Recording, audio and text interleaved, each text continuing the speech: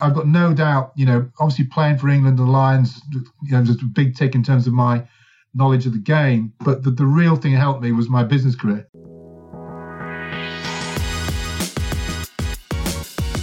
Hello and welcome back to 40 Minute Mentor, your pocket-sized career mentor. In today's replay episode, we're revisiting one of my personal favourites. 2023 may not have been the best year to be an England rugby fan, but given that we almost made it to the final of the Rugby World Cup, I thought it was a fantastic opportunity to replay our episode with Sir Clive Woodward, the first English rugby coach to win a Rugby World Cup in 2003. I've been a rugby nut since I was little. I have such strong memories of that 2003 World Cup, and I'm sure many of you listening do as well. So for any rugby fan out there who is interested in learning about how Clive led England to victory in 2003 with all of those incredible legends like Johnny Wilkinson, then this will be a real eye-opener for you. But also, if you're not a rugby fan, this episode is also packed with amazing leadership advice, lessons on resilience, and also some incredible mentorship if you're looking to hire and build a high-performing team or culture. Clive was an absolute joy to interview and a really, really nice bloke. So without further ado, here is the full episode. I really hope you enjoy it as much as I did.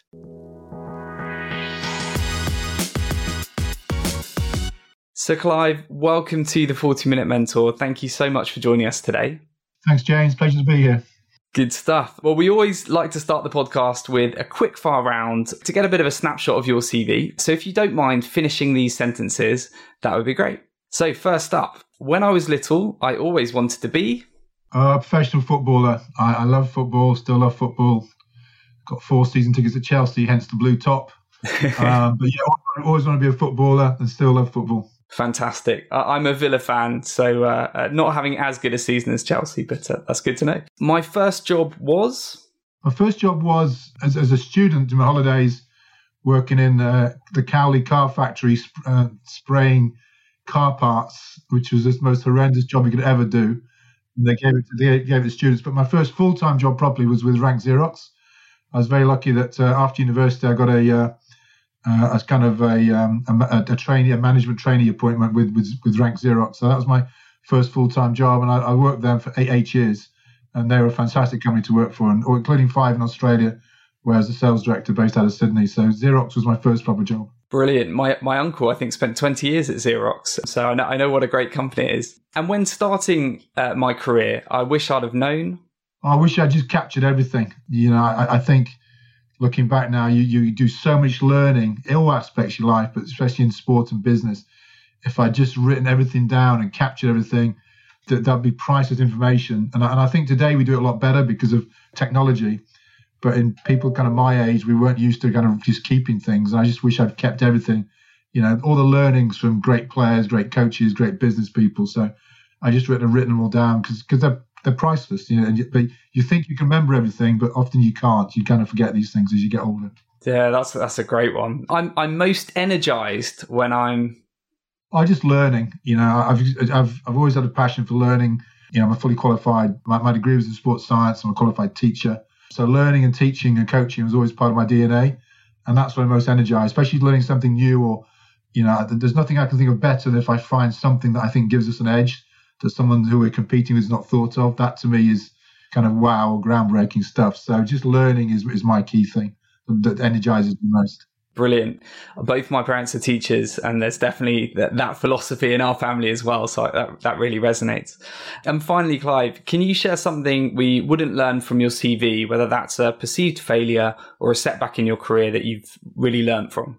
Yeah, I think that the biggest thing that doesn't come out in a CV is my whole experience is, your CV, your career doesn't go in a straight line.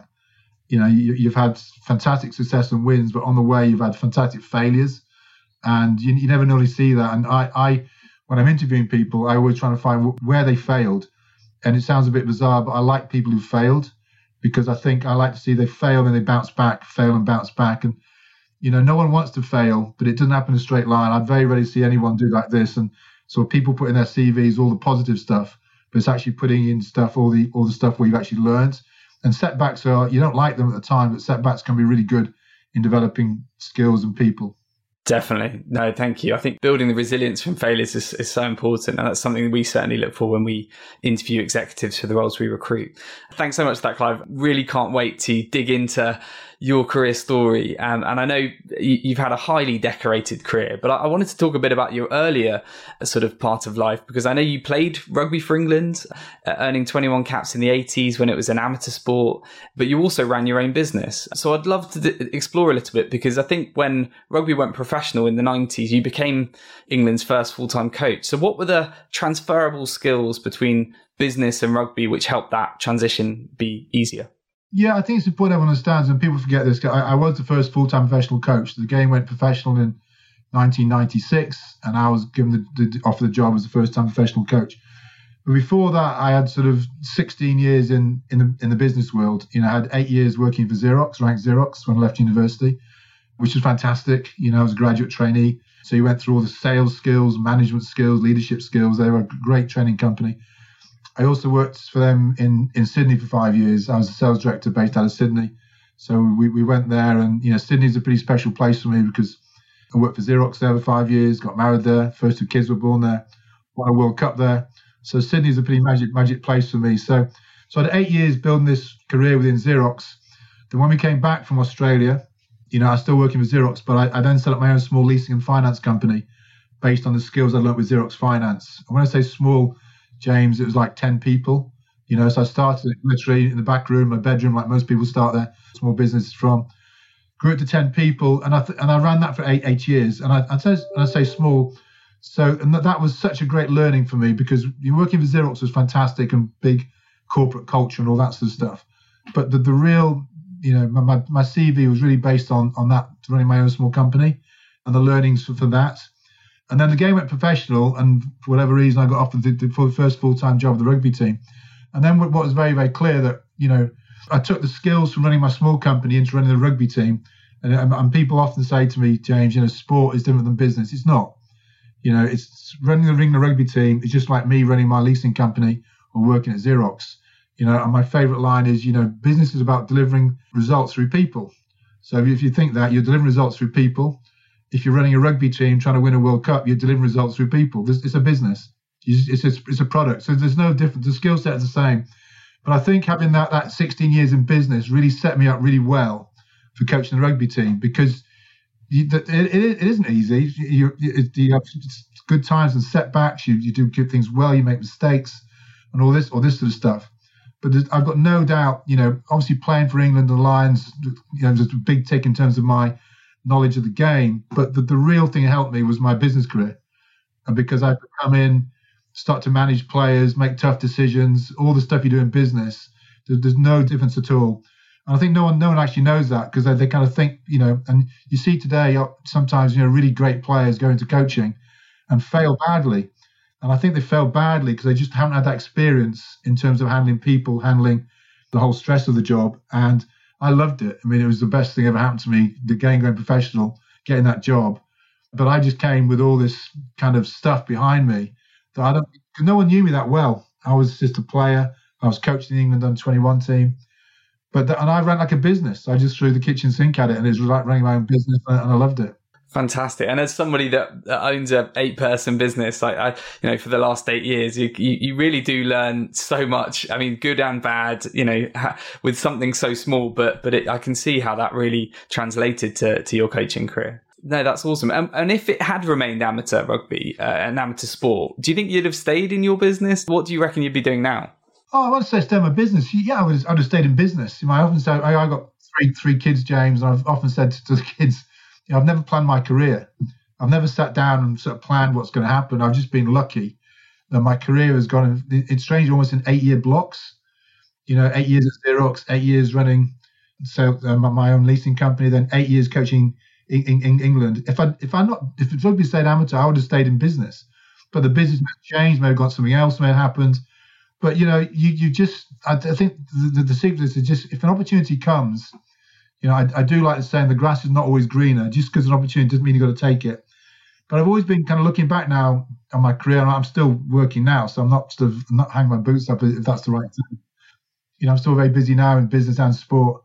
But it's just a case of seeing the opportunities, and if the opportunity's there, go for it.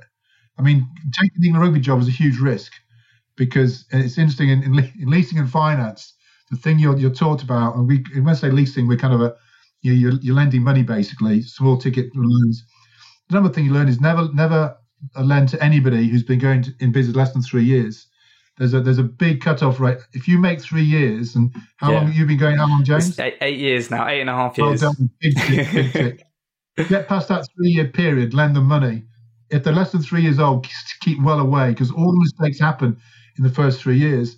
So when I got offered the England rugby job, all my nature was going, don't take it because you're the first one in. It's a new business. You're starting from scratch. Come in 3 years' time. Let someone else come in and make all the mistakes and problems, have all the fights.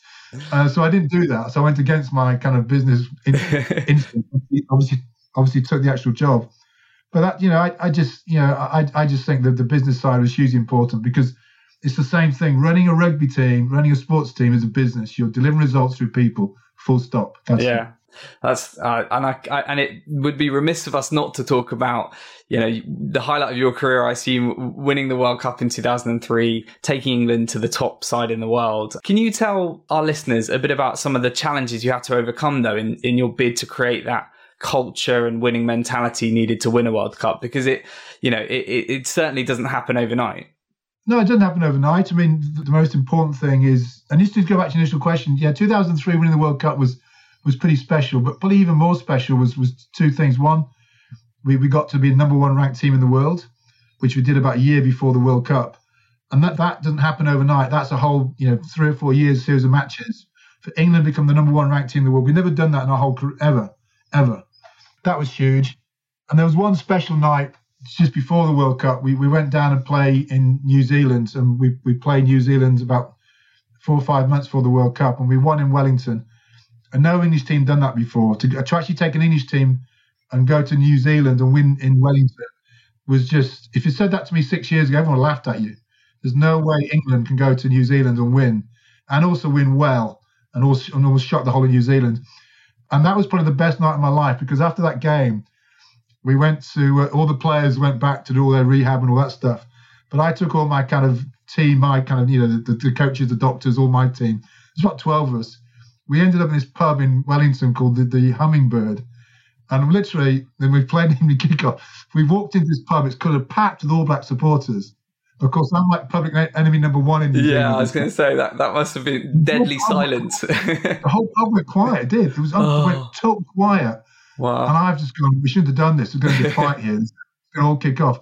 Suddenly there was a round of applause. There was a massive round of applause.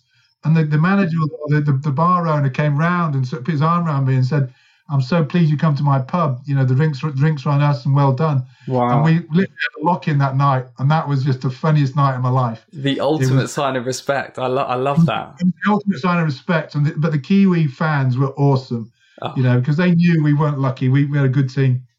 That's amazing. But I thought it was going to be a big fight. So that'd be even more so. If I had to go back to one night, that was probably more special in 2003. Brilliant. Love that. Back to Christian, in terms of, you deliver results through people. And I was lucky because, I was the first person in. I was the first full-time professional coach. So I literally, James, had the blank bit of paper. It really was start from scratch. And I just threw everything at it. And the key thing was taking the players with you. And that's not as easy as it sounds because, I had an amazing team in terms of, people came and go. But if you look at Martin Johnson, Johnny Wilkinson, Lawrence DeLag, we had an incredible team of people.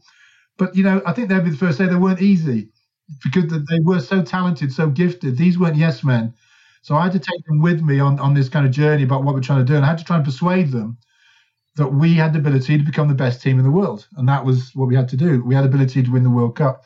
You got a very short lifetime at it because when you're playing for England, you think it's going to last forever. And you suddenly realise when it's over, it's gone very, very quickly. And all I had to get through to them, and this is where people like Martin Johnson were brilliant, that, the amount of time I'm with you during the working day is very small, very small indeed. So you have to become the best individual player you can actually be by what you do 24/7, 365. One of my favourite sayings, James, and I remember saying this to players, great teams made of great individuals, which kind of throws people because if you're talking to people like myself who are so best known for running teams, you think there's some magic formula to teamwork. Well, there's not. The magic formula, and it is a magic formula, if you get every individual playing at their absolute best or becoming the very best in their position, the team stuff becomes a lot easier to actually do. So though I'm a team coach in business and sport, I very much look at the individual. So if I was in charge of you, James, my role was to make you the best at what you actually do. And then we work together. How are we going to do this? How are we going to do this? So, you're trying to make individual players just world-class players. And then if you look around the changing room one day, you look at the changing room and go, wow, we've got sort of 7 or 8 of the best players in the world here, 4 or 5 who are probably second best players in the world in their position. Team stuff becomes a lot easier to actually do. So we went on a massive journey about upskilling every individual player. That's where the people at Twickenham, the RFU, was so good for me, because it took some money, but we started hiring top people in terms of the coaches, top people in terms of fitness and nutrition. All these guys took to a whole new level. But the players had to buy into this. They had to say, we're actually part of this. And that's what happened. We created this amazing team. But I say this to anyone in business: your job as the leader is to make everybody in that team on a daily basis. How can we get better? How can we get better? Well, how can you get better? And if I improve you, James, my experience is you'll never forget that. Only you will know. You can't kind of pull the wool over your eyes. But if you generally help somebody, they won't forget you. So my role is trying to help every individual player to become a world-class player. And then the team stuff takes care of itself in many ways. It's brilliant. And it's so interesting because Will Greenwood came on this podcast, and when I asked him for some advice, he just said, try and make every day just a little bit better. Just try and improve on something every day. So that's clearly really, really ingrained with that crop. You mentioned the big characters you had in the squad. I mean, very, very well known, hugely talented, but balancing different personalities, quite big egos in a team is always difficult. So what advice do you have for anyone listening to this that may have that type of team dynamic at the moment? How did you cope with that? Well, I loved it. I mean, be very clear. And again, I'm trying to put this, when I keep sport and business the same thing. I'd always hire the most talented player. I want the most talented player. But then that's like stage one. Once you got them in the room, it's then how you manage that talent. Because sometimes they're not the most straightforward people. Sometimes what I've found, the most talented people can be, awkward mavericks, various names have these players, but they're the people who want in your actual team. And again, there's no shortcut to this. The only way to manage them is on a one-on-one basis. And I'd sit down with the players. I like to think I had more one-on-one meetings with players than any other coach I know. But what I was trying to get through to them is my job is to make you a better player. And what I found with all these different characteristics and egos, whatever, end of the day, every one of them wants to be successful, wants to win. And what I'm saying to them, this got to be a two-way thing. I'm going to give everything to you and plus, but I need it back from you in return. And if any stage I don't think I'm getting it, there's going to be a fallout. And, that way you kind of lose some people on the way, but that's all part of it. Sometimes people don't want to do that. But the real winners, and I've named a few of them already, they want this.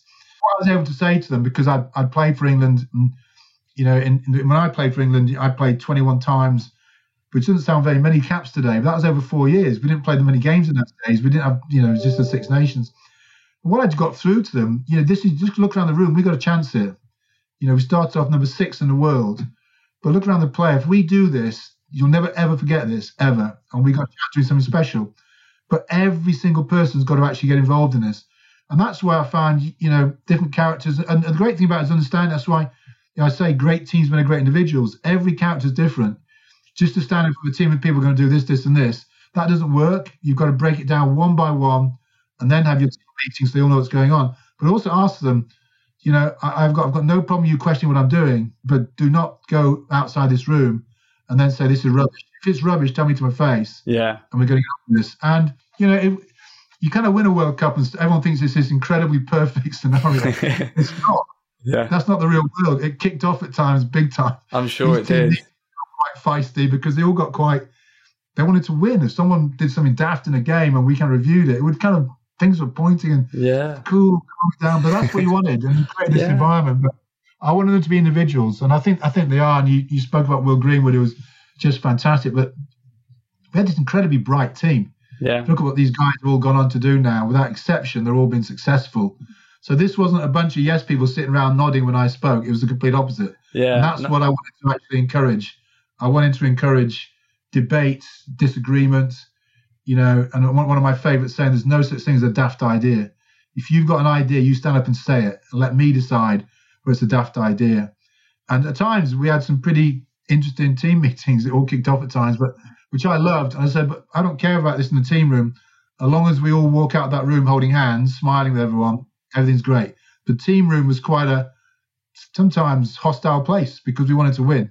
And we questioned each other. We weren't doing this stuff. That's brilliant. And you can see just the encouraging that candor and empowering the team to have their own ideas, but then all being unified by that mission. You can see how powerful that can be. There's a saying out there, it's a bit of a sort of a technical term. It's called psychological safety. All psychological safety means is trying to make sure within your business people feel safe in terms of putting forward new ideas, new thoughts. And even in the rugby team, it's amazing. Sometimes people felt a little bit intimidated because they didn't want to make a fool of themselves, or they didn't want to question a senior player, or you may have an 18-year-old player join you. When Johnny Wilkinson joined the team, he was 17. Wow. Couldn't get a word out of him. You talk to him now, he said, I just felt so intimidated by looking across the table. There's Martin Johnson sitting there, and Lawrence Delelio. Yeah, and there's unsurprising. Yeah, I did as well. But you've got to get through all that, and you've got to create psychological safety. Means an area where people totally feel confident they can put forward their views and they don't sit there and hold things back. And that's key to running a successful business or team, creating that the environment that people feel safe in making these comments and views. That's brilliant advice. And I'm sure there'll be lots of leaders listening to this wanting to take that into their businesses. One of the things that you've done expertly over the years is deal with pressure. That the pressure of, winning a Grand Slam, winning a World Cup, and I know the country was behind you, but every sort of stage you went through, the pressure would have ramped up even more. For any of the leaders and founders and entrepreneurs listening to this, what advice do you have for dealing with that sort of pressure? Yeah, first of all, I think pressure is a great word. I think pressure sets people apart. I mean, let's face it, anyone can do it. It's whether it's in sport or business. If there's no pressure, if you've got that 10-foot putt on a Saturday morning with your mates in a game of golf, there's not a lot of pressure on that. When you've got a 10-foot putt to win the Masters, there's a lot of pressure. So pressure it sets people apart. And I love the word pressure. I think champion people thrive under pressure. But I don't think, James, pressure is something you're born with. There's no pressure gene in you. I think some of you can teach people, and you can learn how to think about this. And I learned this, again, just use sheer luck. I mean, a lot of my life's been just luck. But I met this guy called Udar Shania. And I met him, I won't explain how I met him, but I met him just sheer luck. And Udar was a pilot in the Israeli Armed Forces. He'd recently was still working with them, but he'd stepped down. It was more a training view and a learning view. And I heard about this guy, and he was talking about winning and about handling pressure and all this sort of stuff. So to cut a long story short, I got hold of him, and literally within days, I'm on a plane to Tel Aviv to meet him. And it was just amazing. And I'd never met him before, but this is me. I often say to people, I'd fly anywhere in the world if it meant the slightest chance of learning something. So literally outside of my wife, no one even knew I'd gone. I just got on his plane to meet this guy, and he checked up on me. And of course, in Israel, they've never heard of rugby. Yurishia never heard of rugby, but he checked up on this. We just started talking about pressure, and he had this saying, because this is what he teaches people, and he had this thing called CTUP, which was CTUP. I can see it because I stayed at his house with him, and we literally locked ourselves in a room for a couple of days. And his CTUP was correctly thinking under pressure. So just think about CTUP, correctly thinking under pressure. And the key word he kept saying was correctly. It's can you make that right decision when you're under pressure? So I'm looking at this on the board, and I'll never forget this. I said to him, I stood up and said, if we change it around again, we can call it teacup, which is thinking correctly under pressure. Love so he went nuts. He said, you can't do that with my name. We can't call it teacup, we're going to call it teacup. So teacup very is English as well. Very English with my teacup. So teacup is how you handle pressure. So thinking correctly under pressure. And basically, I'm going to give you a quick example of what we did with the rugby team.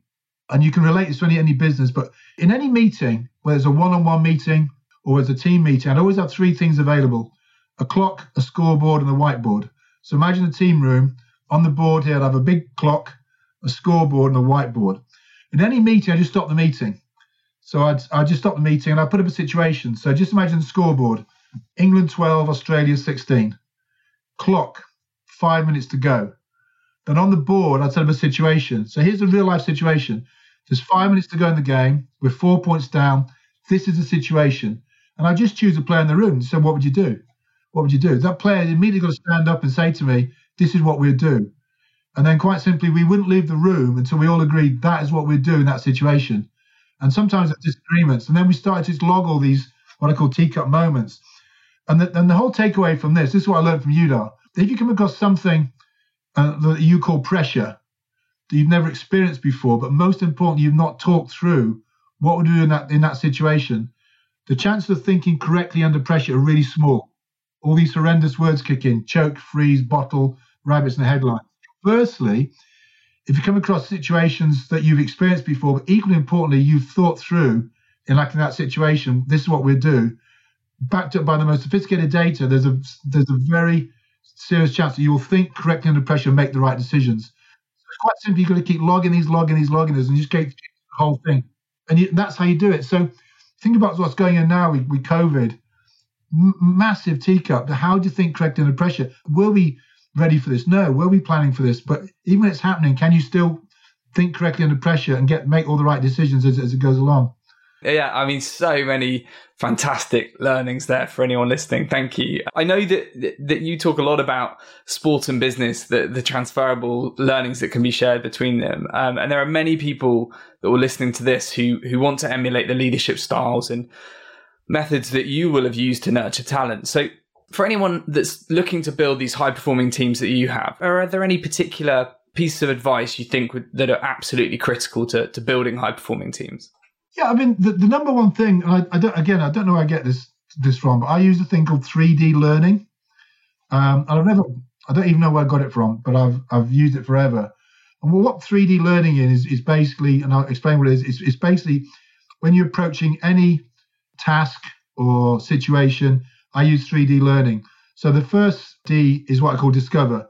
So if you've got a problem or an issue, discover. What that means is try and find out as much information you can about it. Get it out of your head. Let's talk about rugby. Let's talk about defending from scrums. Okay, so here's our subject: defending from scrums.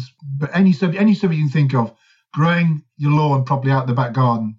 Just there's your subject matter. So discover. So the first thing you do is find as much information as you can about this, as much you can from any source you can. So get all this information, which is discover. The second D in 3D learning is distill. So once you've got all this information, try and distill it down in just a few key points, and what I call a checklist. So out of all this information, these are the 5 key points. And in my kind of sporting language, does it make the boat go faster? If these are key, so out of all this stuff on Discover, what are the key points? What are we trying to learn? So you maybe at most have 4 or 5 key points. And then the third D in 3D learning is do. Once we know our key points, how do we do it better? How do we practice it? How do we train for it? So you can apply that to anything. Discover, distill, do. And this checklist is everything. And then you can weight your key points. So number 1 may be weighted heavier than number 2 or 3 or 4 or 5, but not a whole list like this, maybe just 4 or 5 points. And what you're saying is, if we do those 4 or 5 points really, really well, there's a high chance we'll do that task well.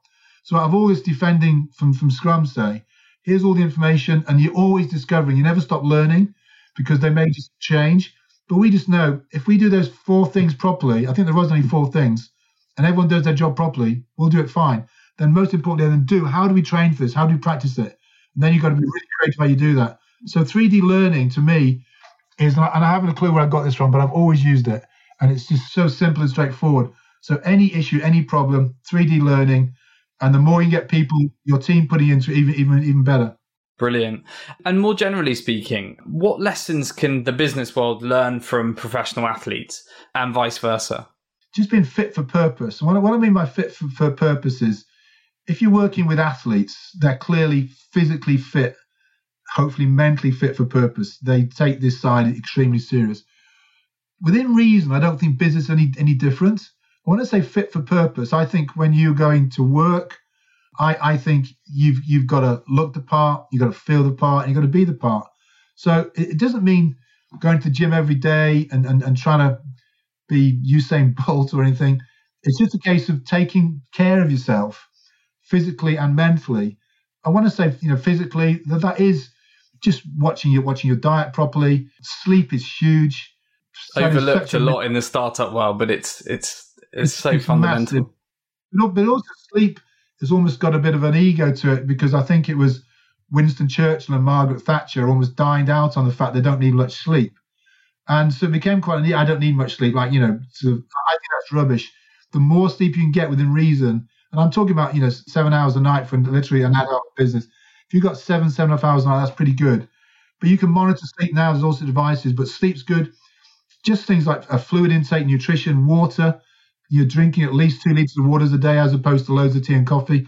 In saying that, I've just finished my 3rd cup of coffee for the day. I'm not an example. But no, drinking fluid, your diet. And it's not about changing your lifestyle, because what I believe in, even with athletes, is, almost like just lead a pretty kind of normal life, say Monday to Friday, but Friday night, have a few beers, have a nice meal. Over the weekend, do the same thing, but then get back into working mode. So just getting fit for purpose. And when you think today, there's so much talk, James, about mental health and mental well-being.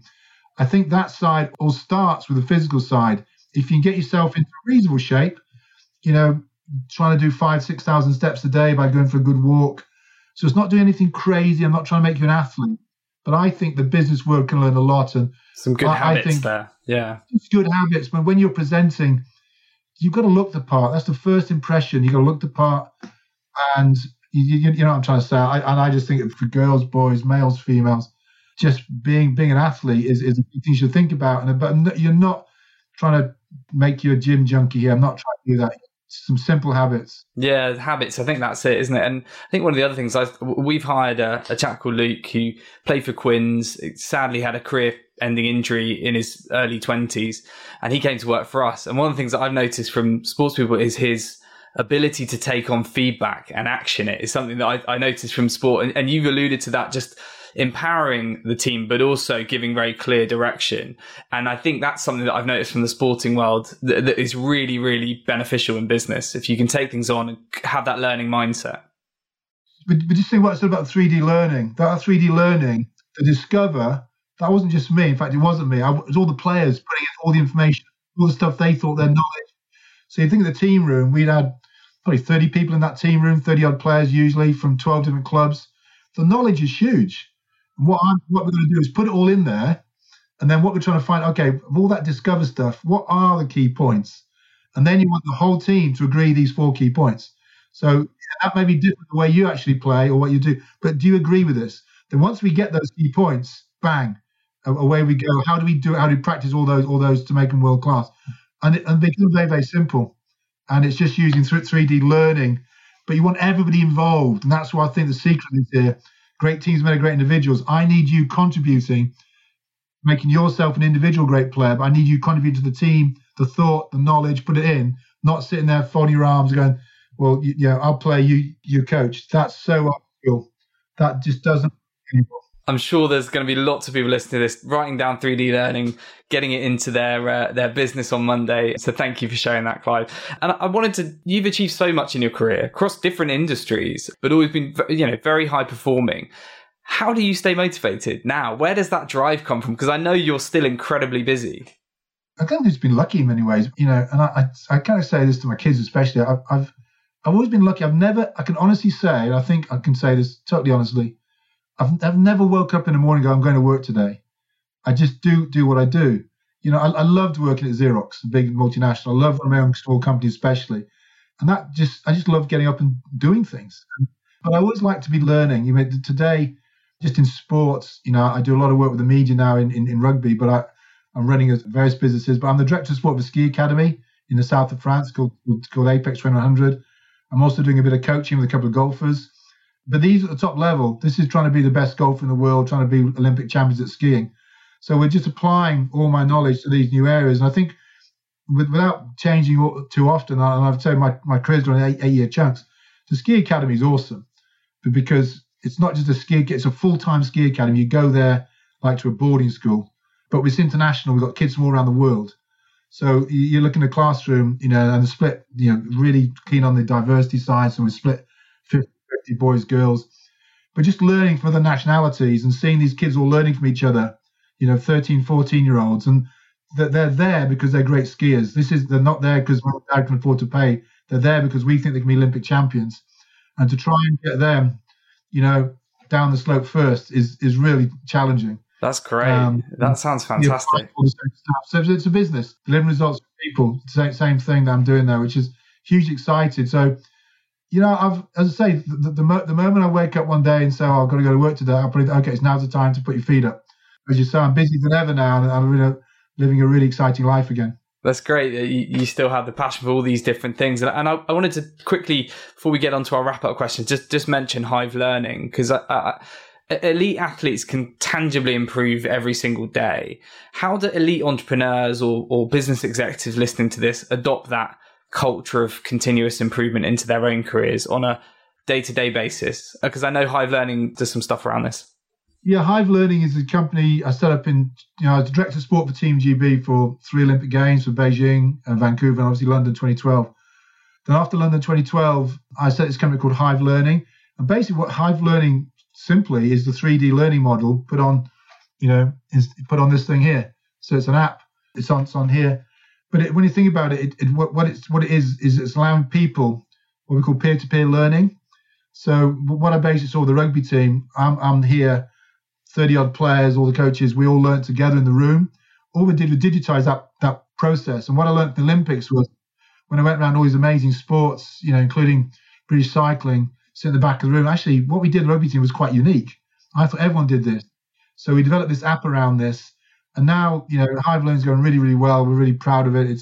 We're obviously working in sport, but 95% of the business is business. Big companies using it. And what you're trying to encourage is this learning on a day-to-day basis, but you learn from each other. So it's peer-to-peer learning through the actual app. And I think this is the key to it. And as I keep trying to say, I always pride myself on not being good at the new ideas. What I pride myself on if I'm leading a team is going, that's a good idea, James. And if that's going to make the boat go faster, we are going to do it. My job is to move heaven and earth to make that happen. If that's going to make a difference to the performance of the business or the team, my job is that's what leadership's about, I think, not coming up with the big ideas and all this sort of stuff or even the small ideas, is getting the engagement of your team. Because the best ideas, in my opinion, have always come from the team. Always. And that's why I still think as a player, although I'm a coach, I still kind of wish I was sitting there as a player. And the best ideas come from the people on the shop floor. Yeah. The people who are out there doing, if you're talking about defending in rugby, I want to hear from the players doing it, not some coach who hasn't played for the last 10, 15 years. Yeah. And then you take their view, apply 3D learning, bang, it kind of works. And it comes back to that psychological safety. Like you as a coach have created the environment where people feel they can put forward their ideas and share them. So it really ties in nicely. Linked to that, I've got psychological safety and what I call creative abrasion. And what creative abrasion is, you're putting forward ideas that are going to cause some comments friction. Or you are some friction. That's the word. Creative abrasion, but that's good. But the most important thing, if people know you're going to do that, there's no problem. If part of our rules of engagement, we want everyone talking like this, this is coming. And you're not doing this for the sake of doing it. You're doing it because I don't agree with that, James. Whoa, I don't agree with that for the following reason. That's great. It's having a psychological safety and also understanding in teams of people, creative abrasion is a good thing. As long as the big point, when you walk out the door, everyone's holding hands and smiling. So there's nothing wrong with that in the team. That's what winning teams do. And I've seen that in all the big successful businesses and teams I've been involved in, that these team rooms aren't this beautiful, wonderful, perfect place. That's not the real world. And you see that in small business. When you run a small business, that happens automatically because, if you don't get this right, you do lose your house. The kids have got to change schools. The school fees are gone. Yes. And you get serious about it. I can relate to that.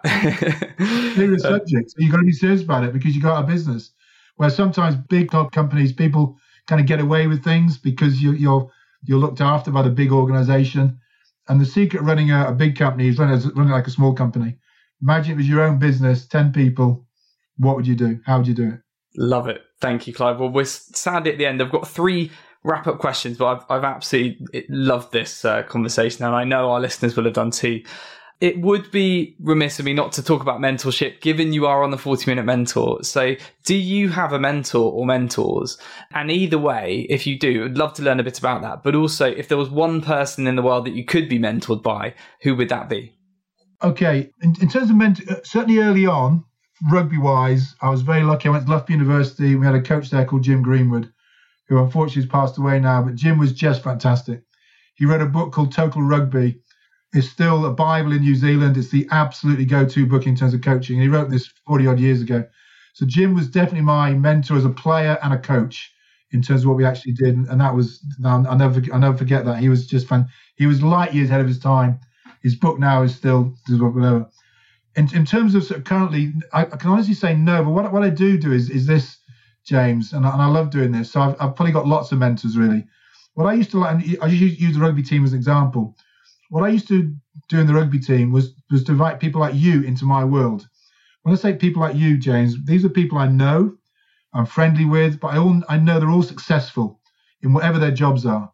So, and I'd invite them into in the rugby team individually. So we had a couple of hedge fund managers, top chief executives from big PLCs. And of course, if I'm saying to you, do you want to come and spend a day with me? You say, yeah, of course I will. Yeah, definitely. Here's the deal. You can come and spend a day with me, 2 days with me. We're going to show you everything. Going to be totally transparent. Sit in the back of the room. Keep out the way. Don't go gaga when Johnny Wilkinson comes in. Just keep out the way. But the deal was this. By the time you leave, I want at least one thought or idea of something we could do better. So literally, these were people who are obviously very successful in their world, fans of sport and probably rugby. And over the sort of 8 years of coaching England, I would have probably brought in over 30 plus people individually for a couple of days. And I equally promise you, every single one of them left and gave me a bit of paper saying, have you thought about this? Have you thought about that? Wow. It used to drive me nuts. It used to drive me nuts when some hedge fund manager who hadn't played rugby for 40 years since his prep school under eights would come up with an idea we'd not thought about. And we're supposed to be this high-performing team with all the ideas. Oh, galling. And I said, how could it take a hedge fund manager who hasn't played rugby for 40 years to come up with this thing? And then in true leadership style, you sit down with your team and go, listen, I've had this great idea. Yes, yeah. Yeah, it's a sign of a great leader. Yeah, take credit for someone else's idea. Brilliant. Mentors is a good word. I like mentors. But I think I had lots of them because they got really close to me, the team, and they came up with so many ideas. But seriously, I go, well, how come we've not thought about that?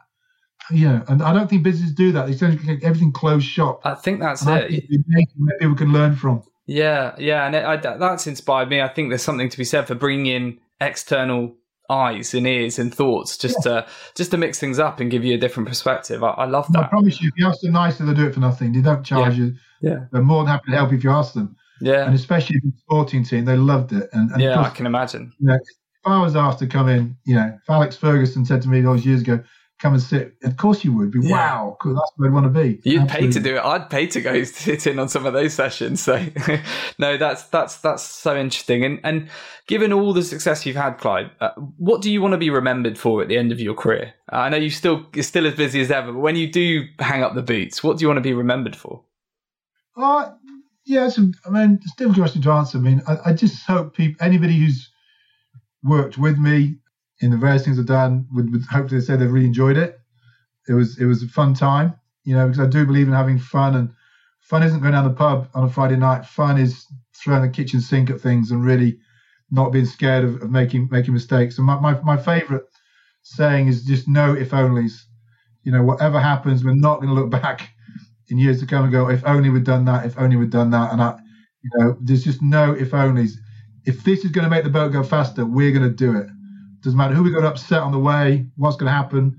And you do, upset a few people on the way if you've got that philosophy. But if you're trying to get to a real goal of winning something special, like that can relate to the rugby term, you got to do that. So I just say a no if only culture. But hopefully everybody say, male and female, they really enjoyed working with me, and they were totally part of the team. They were totally engaged. Inclusive is the word. They were totally inclusive in what we actually did, and that's what I'd like to think I'd be remembered for. I'm sure that'll be the case. And finally, Clive, for any listeners aspiring to become a world-class leader like yourself, what final piece of advice would you leave them with? Just understand it's not going a straight line, And I must believe if you throw as much energy and passion at something, it will stick and you will get there. But do not worry, or don't overly worry if there's setbacks on the way. My rugby career with England went from there to there, but on the way we had huge losses. And when we even lost Scotland once, that stuff happened. That was a joke, by the way, from our friends in Scotland. I'm going to get lots of people writing in now, Clive. Thanks for that. Not a good joke in Scotland because they smashed England last time we played at Twickenham. But no, setbacks are on the way, but you can learn from setbacks. Yeah. And just keep going. And hard work gets you through most things. But and the last thing would just be learning. I pride myself on studying, reading, learning, and just listening to other people. And I think that's hopefully coming through. That it's not coming from me all the time. You've got to listen and learn, and you can learn so much from other people if you get the right people in the actual room. Definitely.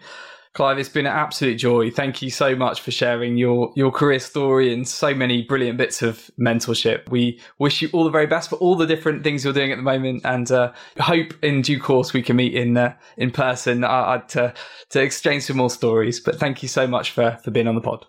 All right, James, and good luck to you and your company as well. This is a very, very interesting program you're running, so well done. Thank you very much.